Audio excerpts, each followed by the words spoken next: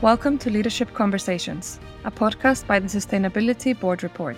Join us as we engage in conversations with business and civil society leaders, educators and advisors discussing the role of sustainable leadership in today's world. The Sustainability Board Report is an independent, not-for-profit project.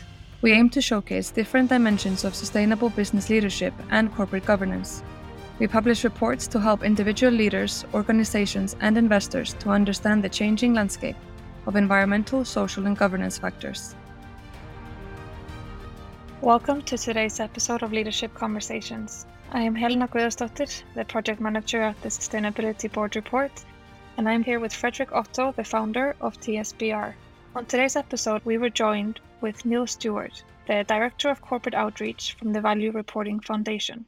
Freddie, that conversation was really interesting, but I would love to hear your insights of how that went. Yeah, thanks, Helena. Neil explained quite well how the Value Reporting Foundation was created, how the integrated reporting standards and the ISSB standards, the Sustainability Accounting Standards Board, were brought together under the Value Reporting Foundation. He's also talking about the ISSB, the International Sustainability Standards Board, which was created last year on the COP26 meeting. And it is really fascinating to see how a lot of standards being merged, and it's much clearer what boards, business leaders and investors need to look at. So he takes us through the history of the Value Reporting Foundation and the ISSB. And for everybody who is technically involved with ESG, I think the conversation is really worth listening to. Helena, what was your favorite piece? Yeah, sort of to echo everything you've said, Freddie, I think Neil has a wealth of knowledge about the ESG landscape. My biggest takeaway was to approach ESG as a topic, sort of as a journey. He speaks about, the importance of just starting the journey, no matter how complex it may seem. Ultimately, ESG factors are becoming more evident that they are, important for business risk and performance. So becoming more important for everyone to get started, I guess. And I think, this is all about communicating this transition that businesses are going through, and that this can be done through reporting. But as you said earlier, it's really about how do we sort of simplify this so that everyone can take part. Overall, I think this conversation really helps people understand a bit the landscape and sort of the history of the Value Reporting Foundation. And I also think it was really nice to hear when we asked him the question that we ask all our guests in terms of a favorite story of a particular leader that has an impact on himself or society, where he mentions a lady that works with Ford and sort of the impact that she is able to make with the power of the right reporting in this space and how that impacts the company as a whole. So without further ado, we can go to today's episode. In today's episode, we welcome Neil Stewart, the Value Reporting Foundation's Director of Corporate Outreach. Neil focuses on advancing awareness of the organization's resources and helping companies worldwide with implementation. He's a member of the Value Reporting Foundation's Assurance Task Force and oversees the ISSB Standards Consultant Content Program. Neil brings to the Value Reporting Foundation more than 25 years of experience in and around investor relations and corporate governance. It's great to have you today, Neil. Thanks for joining us. Thank you, Frederick. This podcast is all about the person first and then the organization. So could you tell us a little bit more about your background and the work that you do at the Value Reporting Foundation? Well, my career has always been around this interface between business and investors or providers of capital. I spent much of my career as a financial journalist. I was the editor of Investor Relations magazine. We had launched and held the IR Magazine Awards around the world.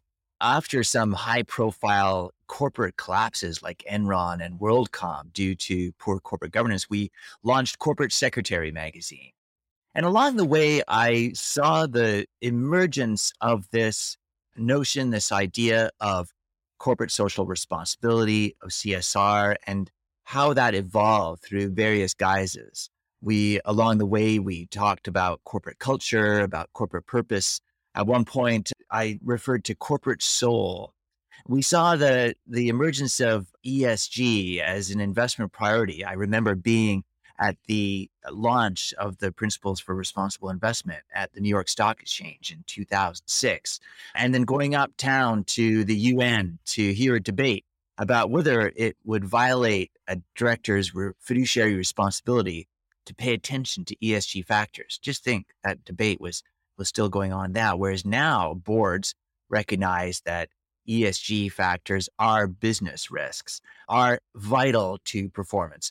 So I saw this evolve. I had always been working with companies and investors. I moved on to corporate banking at Citibank, helping issuers devise investor relations and ESG strategies.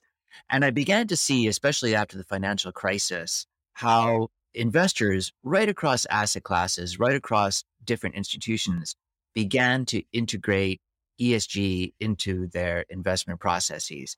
However, they lacked industry specific decision useful ESG data to guide their stock picking and their voting decisions. And that's where I saw SASB, the Sustainability Accounting Standards Board, playing a role, and saw that this was where I wanted to be. I saw that having the SASB standards was unleashing capital, directing it towards really making a difference in the world. And that's where I realized that I'm not an environmental scientist. I do not have an MBA.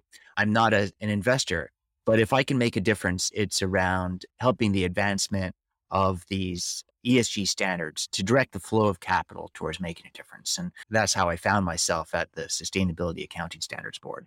That sounds great. And my background is organizational consulting. So I hear you when you say you heard of this and you knew there was something about this, something more that can be done. For me, actually, SASB was a game changer as well. I think it's all about materiality in the first place. I can recall so many conversations and presentations that I had with various business leaders, and they were really lacking this understanding of materiality. And I think SASB did a great job of showcasing what is important to what industry. So can you tell us a little bit more about how the Value Reporting Foundation was created and how SASB is a part of this? The Value Reporting Foundation was created out of a merger just last year in 2021. The Sustainability Accounting Standards Board, SASB, came together with the International Integrated Reporting Council, or IIRC, to create the Value Reporting Framework. Now, what was interesting here was that the IIRC had always been focused around business decision-making, about capturing this holistic view of a business and how value is created to help drive business or management and board decision-making. SASB had been more focused around investor decision-making. And to your point, investors focusing in on what was material to the performance of a company in terms of ESG factors. Where were the impacts on revenue or costs or risk? And so SASB had been focused around this decision-making aspect of ESG. Both organizations had focused on business reporting, on ESG reporting as a means, a common language between businesses and investors. And now by bringing them together, we could have the whole cycle under one roof. That is from management and business decision-making through reporting to investor decision-making, and then ideally a feedback loop, a virtuous circle back to guide the decision-making of management and boards. The other big reason why the Value Reporting Foundation was created, actually, I'll tell you sort of three key reasons. The first is that we heard the call loud and clear for the rationalization, the simplification of the ESG reporting landscape. Companies and investors had long complained about proliferating standards and frameworks, competing demands, almost an overwhelming number of demands from all sides around ESG. We needed to simplify.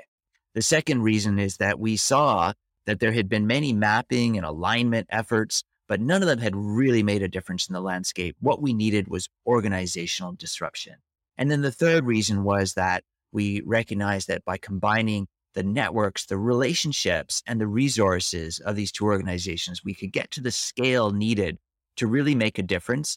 And also, we began to see the emergence of a movement and effort to create a global international sustainability standards board under the IFRS Foundation. And so really the Value Reporting Foundation was created to help support that effort as well. Perhaps we can talk about the simplification piece a little more. And there's a lot of press at the moment about further consolidation of standards.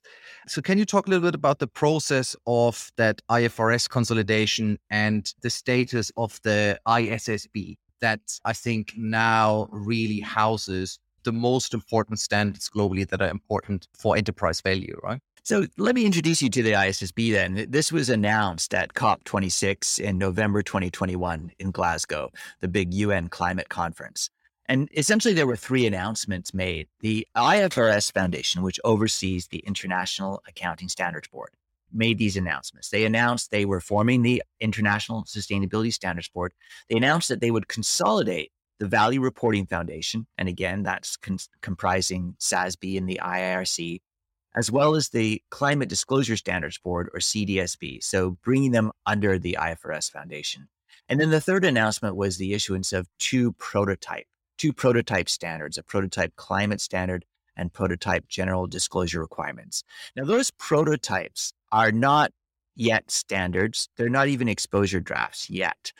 What they were recommendations by a technical readiness working group that had been at work for most of 2021.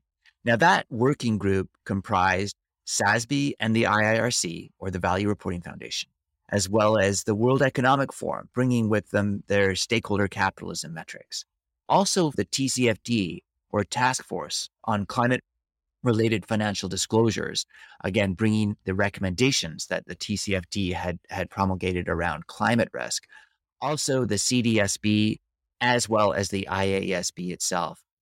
When we say simplification, what we mean is genuine. That is, we are bringing together the work, the standards and frameworks focused on the investment world from these members of the Technical Readiness Working Group, and we're combining them into one set of standards under the ISSB.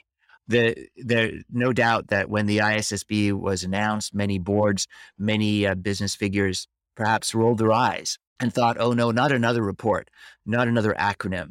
But we are really actually removing acronyms from the table here and simplifying the landscape. So when you look at these prototypes, for example, the prototype climate standard, you will recognize the basic structure of the TCFD recommendations, which the investment world and the corporate world have really, really strongly coalesced around.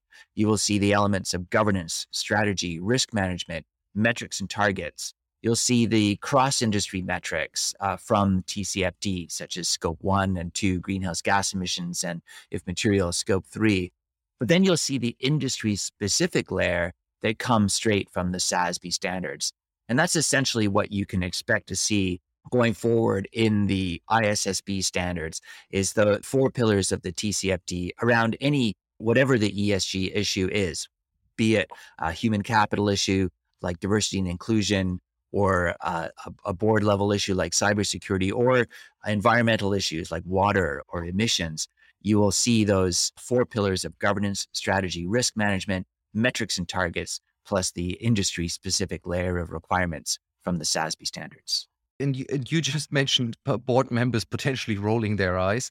Can we talk a little bit about the magnitude of this simplification, and also what that means for the board in general, probably investors as well, and let's be more specific, non-executive directors potentially on sustainability committees? Will they have less engagement with less people and have it all more consolidated, or will they still be looking at various other frameworks and have their audit companies to audit various frameworks? How does this work, and what's the magnitude of this to the board? Well, what the ISSB is seeking to set up or establish is a global baseline of standards focused on enterprise value creation and the information needs of investors.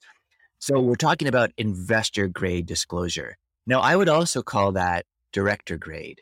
And the reason is that directors need this information. They need it comparable and consistent. They need it reliable just as much as investors do. When executive remuneration rests on ESG factors increasingly, when financing terms, when borrowing terms and bond covenants rest on ESG factors more and more, then directors need this information to guide their decision-making, their risk oversight, as well as oversight of the management and strategy.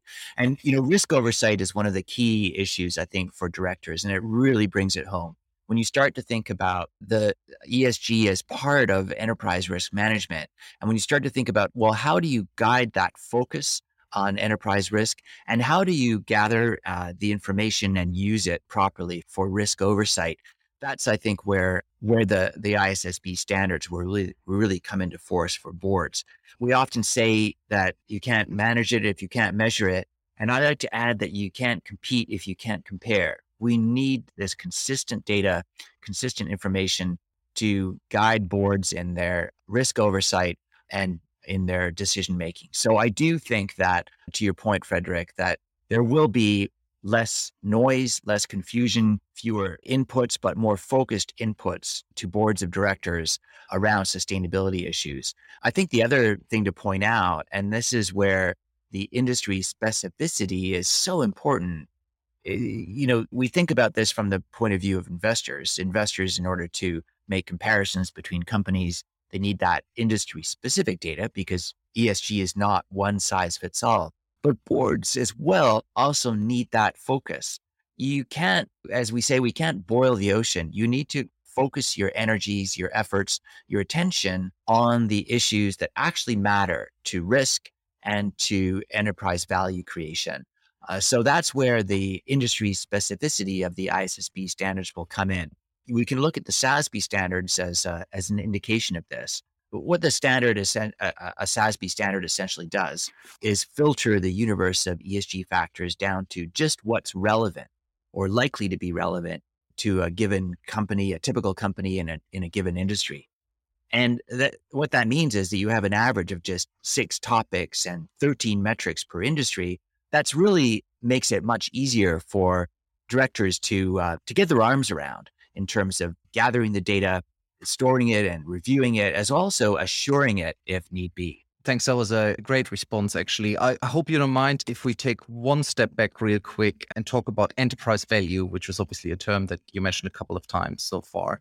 I have the experience often when talking to business leaders about corporate strategy and the advantages of a sustainable corporate strategy, how that translates into shareholder value. Can you talk to us a little bit more about how you define enterprise value and the sustainability part of that and the importance of it? So this term enterprise value really seeks to capture a company's value over the short, medium, and long term, and really encompassing all aspects of that value. So technically speaking, enterprise value is simply market cap plus net debt.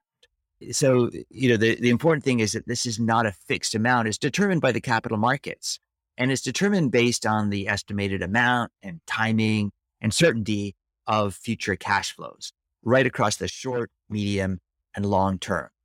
So if you think about that, what goes into determining enterprise value? Well, essential inputs include corporate reporting in financial statements, but more and more, it depends on reporting about sustainability matters that are likely to affect a business model over time. So that is revenue and costs and assets, liabilities, cost of capital and or risk profile and so on. And we know that those factors, those sustainability matters, those intangibles are more and more important to value.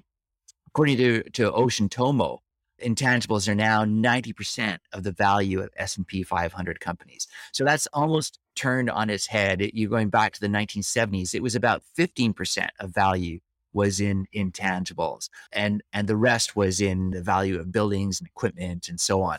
Now we're the completely other end, where only 10% is made up of tangibles and 90% is intangibles. So you can see that that enterprise value then really captures expected value creation, preservation, erosion for investors over time. And one of the important things here is that that's distinct from, but it's also fundamentally interdependent with the value creation for all stakeholders, for other stakeholders. We can't think of it in exactly the same light as stakeholder value creation. This is true shareholder value creation, but consider the interdependencies. And this is, I think, where some of the debate around purpose and also double materiality sometimes gets bogged down, as though it was some kind of zero-sum game, as though it was only one-way direction of value creation. Whereas the fact is that creating value for stakeholders who are critical to business success is really how a business succeeds over time and ultimately delivers value to shareholders. So in that sense, the value for stakeholders is completely interdependent with the value for shareholders. And considering all this, Neil, what do you say to executive committees and boards who are not yet embracing any of the underlying standards of the ISSB? Well, this is going to be about performance. It's going to be about access to capital. It's going to be about genuinely making a difference as well. People get caught up in this debate over value versus values, or the notion that there's some cost to focusing on ESG. Whereas what is becoming more and more apparent is that it's about shared value. It's about doing well by doing good. The SASB was actually founded on research out of Harvard called From Transparency to Performance. And it was this idea, this theory that by focusing on the certain set of ESG factors that actually mattered to financial performance, business could improve the performance in those ESG factors and thus improve overall performance. And that's, I think, where coming back to your point about financial materiality, that's where businesses are recognizing that ESG is about business performance. It is about mitigating risk. And it is about, again, building value for all stakeholders who matter to a business's success in order to contribute to that success over the long term. So I don't think that board members should anymore look at ESG as a cost or as a burden, but rather as a means towards improving overall performance for shareholders and other stakeholders. Thanks, Neil. That was actually a great closing, but I like to bring it back to a more personal level. And I have two more questions for you. These are questions we ask all our guests, and I'm always very much looking forward to hearing the answers. So what is your favorite story of a particular leader or organization that had a big impact on yourself or society at large? Well, I'm going to give you a name as someone who's not famous, but someone who has had an impact on me and my thinking about business and about ESG. Her name is Lynn Antipas Tyson, and she's the head of investor relations at Ford Motor Company. And Lynn, I find just fascinating. I think she's such an inspiring person. She's a Black woman in corporate America, which has never been easy, is not easy. She was head of investor relations at Dell, and then she moved to Pepsi, and now she's at Ford. So she can go from vastly different industries, but still always is a voice of reason in the ear of management. And she speaks truth to power. She speaks truth to management. She goes right into the CEO's office and tells them what's what. Now, what I think is really remarkable about Lynn now in her career, I mean, she's always been inspiring to me, including around things, for example, such as her work-life balance and having a family, and she has a love of horses, and she's been able to balance that with incredibly demanding investor relations career. But what she's doing now, I think, is fascinating. Car companies, to me, capture the transition that the world has to go through now. Car companies, they're facing it all. They've got to move from fossil fuels to electricity. They've got to move their customers from one kind of vehicle to a new kind of vehicle. They've got to move their workforces. They've got to move their materials sourcing, their end-of-life issues and circularity. It seems as though they're facing a perfect storm of ESG challenges. And I think it's fascinating to see how they're conquering them. Going back to Lynn and what she's doing around this. First of all, she's very involved in the executive decision-making at Ford. But when it came time to communicating this transition, this is where Lynn, I think, has a very clear-eyed view of the world. Her team came to her and said, we've got to report to investors. We've got to communicate this transition, this transformation. And we think we could do it through integrated reporting. And Lynn said, let's do it. This is the way to do it. Ford this year, or rather in 2021, came out with their first integrated report. They also use SASB standards and other measurements as well, and around ESG performance. But the integrated report, by doing that, by setting down exactly what are the connections between ESG factors and financial performance, they've brought this transformation to life for employees, for customers, and of course, for investors. And now when Lynn goes into an investor meeting and sits down across the table from an institutional investor, they go straight to the page in their annual integrated report of Ford's business model, showing what are the value drivers in terms of the different resources, the human capital and social and environmental capital and so on. And then what are the outputs? Where is the value that Ford is building? So right away, that conversation with investors doesn't begin and end with the financial statements. It begins with a holistic view of Ford's performance. And I think that to me is an inspiring business story. Yeah, that certainly sounds like an impressive lady. And I'm personally also absolutely fascinated by courageous leaders and the influence that they can have on power, like you say. Great, Neil. And very lastly, you probably already answered it throughout our conversation, but any last piece of advice for any sort of leaders who want to make a difference, whether that is a sustainable impact on business or to society again at large?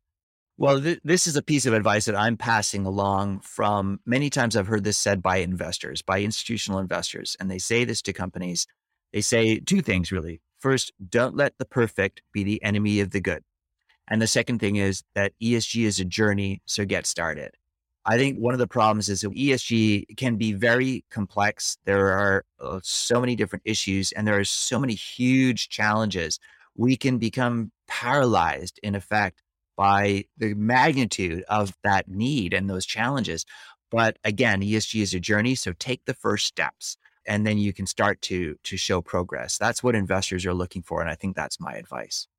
ESG is a journey, so let's get started. I like that. Neil, thanks ever so much for joining us today. I thought it was a great conversation, very informative. Thanks for taking the time today. My pleasure, Frederick. Thank you for inviting me. Thank you for listening to this episode of Leadership Conversations. To follow our work and learn more about our reports, please check out our website, boardreport.org, and sign up to our newsletter. You can also find us on LinkedIn and Twitter. Details can be found in the podcast description.